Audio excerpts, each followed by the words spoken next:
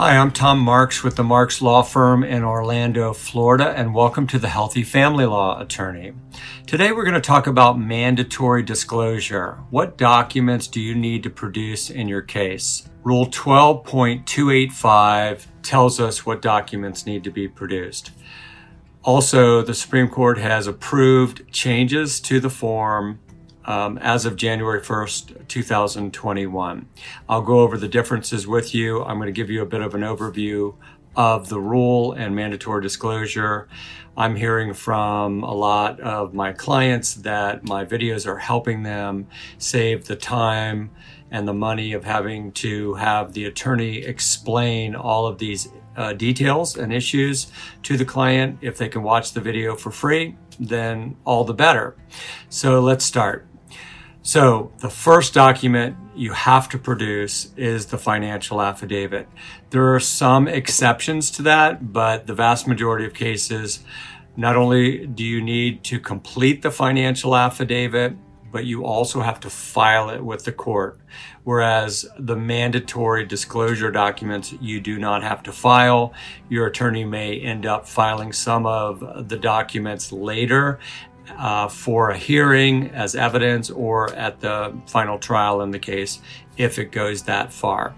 You have two different forms of the financial affidavit. One, the short form, which is for those making less than $50,000 a year, and the long form, those making more than $50,000 a year. I've done a prior video on the financial affidavit, which I think is the most important financial document in the case. So if you want to really look at that in detail, check out that video on the financial affidavit. Okay, number two, you have to produce your tax returns. You've got federal personal income tax returns, you've got gift tax returns, and you've got foreign tax returns. Most people just have the personal federal income tax returns, and you have to produce those for the last 3 years. Those are really important. Now, when we produce them, we produce everything in order of how it's requested in the mandatory disclosure. We're the good guys. We wear the white hat. We do it correctly. We don't get in trouble with the judge. Where I run into problems oftentimes is with the other side, who don't produce all the documents they're required to, or they don't produce them in any particular order, and it's all convoluted and makes it more difficult.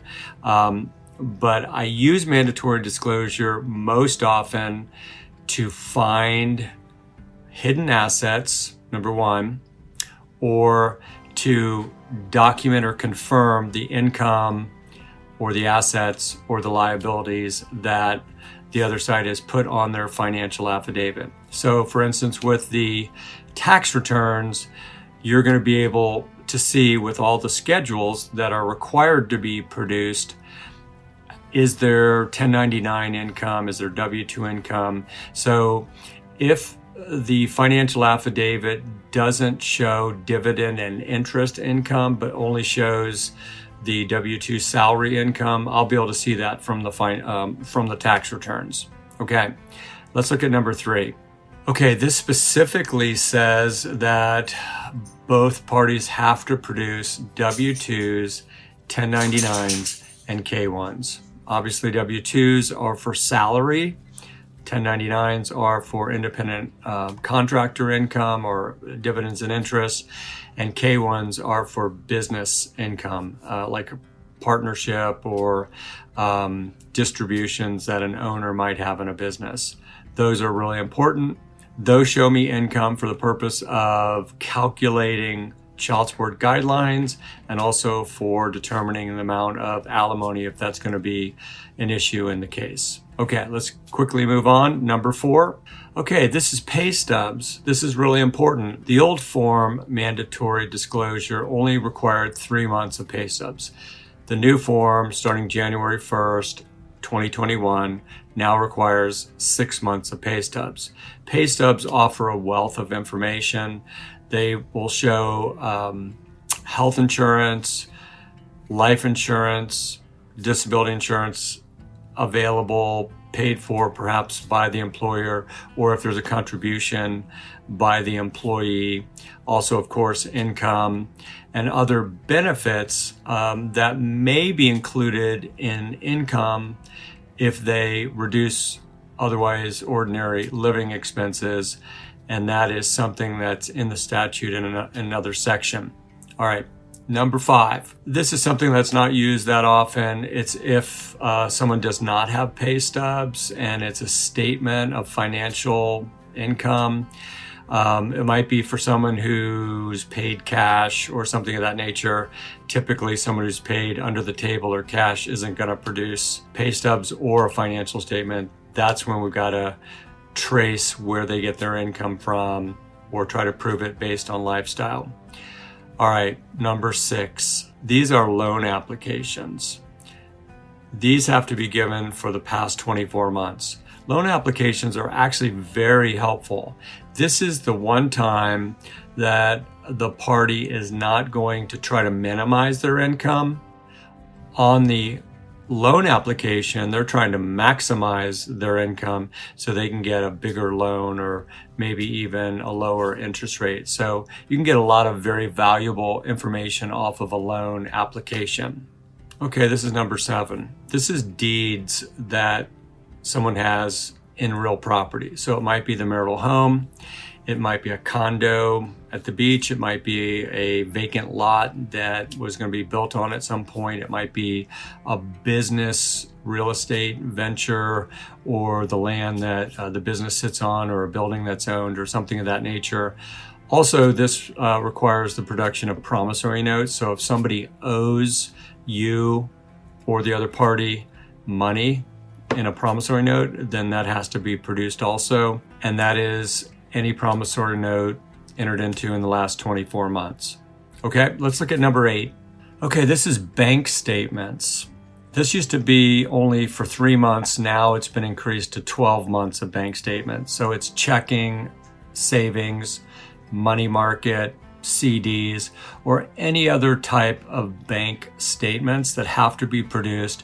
These can be used very effectively for tracing. So if we need to hire a forensic CPA, for instance, and I've done an interview with Robert Cruz, a financial expert, CPA, forensic accountant who does that kind of work. Or we can just look at the bank statements and see if there were substantial withdrawals from the bank statement or a CD or a money market, and we need to trace it and see where it went. If it went into another account that's not been produced or it's been given to someone else, we need to know what happened with those funds. All right, number 9. These are brokerage account statements. So these can be for any financial institution. Again, they show what assets are available, what types of investments are available. That's for equitable distribution. I've done a prior video on equitable distribution if you want to check that out, and I talk about these issues. All right, number 10, that is for retirement plans. They can be 401ks, 403bs, IRAs, anything like that. Those all have to be produced, and those have to be produced for the last 12 months. These can be very helpful. You want to know have there been any loans taken against the 401k, historically, what type of contributions have been made. If there is a claim that a portion of the retirement plan is non-marital, in other words, that it was funded prior to the marriage in some part, then what we have to do is get the statement for the retirement account from the date of the marriage, and then another statement from the retirement account as of the date of filing the petition, so you can capture the amount of increase in value of the retirement account during the marriage, and that's the marital component, and the amount that was in the account prior to the marriage is arguably the non-marital component. Number 11, this one is new. This is virtual currency. This is cryptocurrency. This is Bitcoin or other types of virtual currency. This is something that was not in mandatory disclosure previously. So this really reveals how much this has come into play in the last year or two, really. So we've seen the value of these virtual currencies explode. And so even nominal amounts that may have been held previously could be worth substantial amounts now. So if you know your spouse has this type of virtual currency, please let your attorney know in case that is not disclosed in the mandatory disclosure. By the way, there are sanctions for failure to fully disclose all documents for all assets or liabilities in the mandatory disclosure. Those sanctions can be attorney's fees and so forth. All right, number 12 is life insurance policies. These are really important for a couple of reasons. Number one, life insurance policies may have some cash value. So not all life insurance is term life insurance with no value. So that needs to be seen. You need to see the declarations page and so forth. And then secondly, any type of life insurance can be used to secure child support and possibly to secure alimony.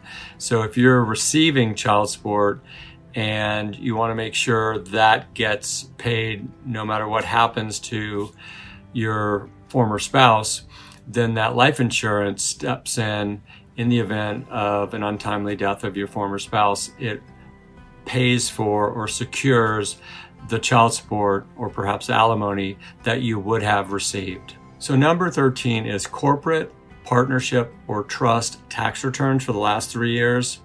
Sometimes this is relevant. Most of the time it's not. Most people don't own a corporation, but if they do own a business and it's incorporated or they have an interest in a partnership or a trust, yes, these tax returns must be produced to show that they have an interest in those entities. All right, let's look at number 14. Okay, this is credit card and charge account statements for the last 24 months. This is a big change from the prior mandatory disclosure requirement of only 3 months of statements. Now it's 24 months, really important. Credit card statements can show a lot of expenses that were made in the last 2 years that may have resulted in marital waste, number one, which may have purchased assets that have not been disclosed, number two, and that just show the level of living that the other spouse has engaged in over the last 24 months and what debt has been incurred. Also, it includes promissory notes for which you owe money. The prior promissory note requirement was for promissory notes which people owed you money.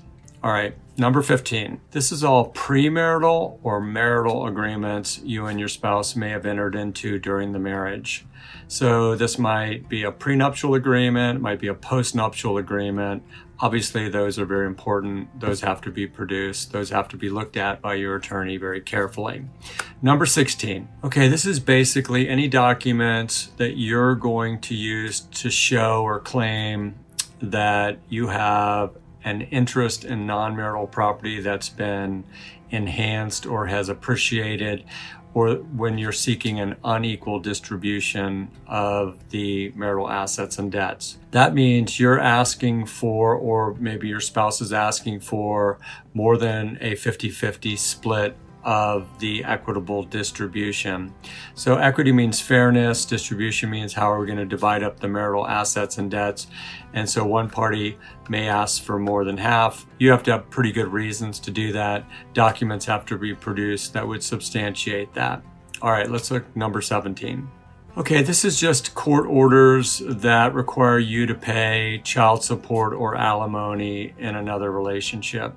That's important because if you already have a child support obligation in another relationship, then that's going to reduce the amount of child support you're going to pay in the current divorce or paternity situation. Alimony is obviously used when calculating the child support guideline worksheet as if it's a deduction. So it reduces gross income. And so there's less there available to pay child support. So that needs to be produced in order to get credit for that on the child support guideline worksheet. All right, those are all the documents that need to be produced in mandatory disclosure.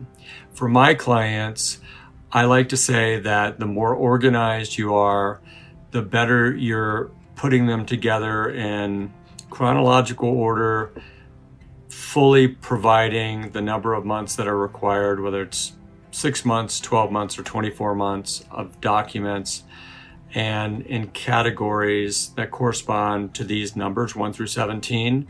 That saves the attorney and his staff time in putting those together. So we have to do a certificate of compliance with mandatory disclosure and send that to the other side with all the documents attached.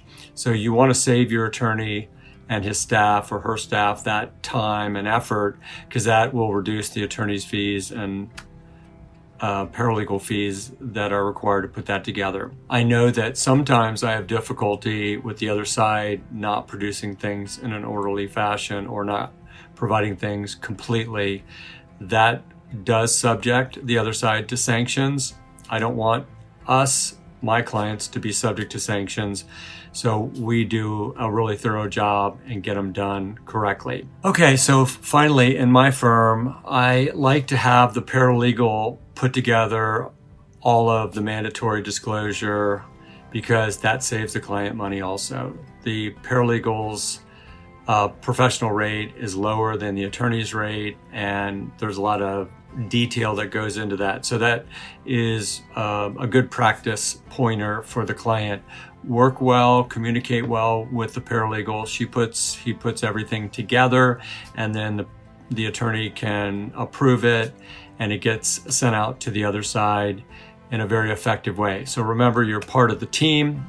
You know the facts, you produce the documents, and we put together the legal part of the team. So I hope this has been helpful to you today. I want to provide that hope and help to families to successfully navigate the family law process in a healthy way. I believe your family matters. So thank you for being part of the channel today. Like and subscribe, hit that bell icon, leave a comment, and we will look for you on the next video. Thanks so much. Bye-bye.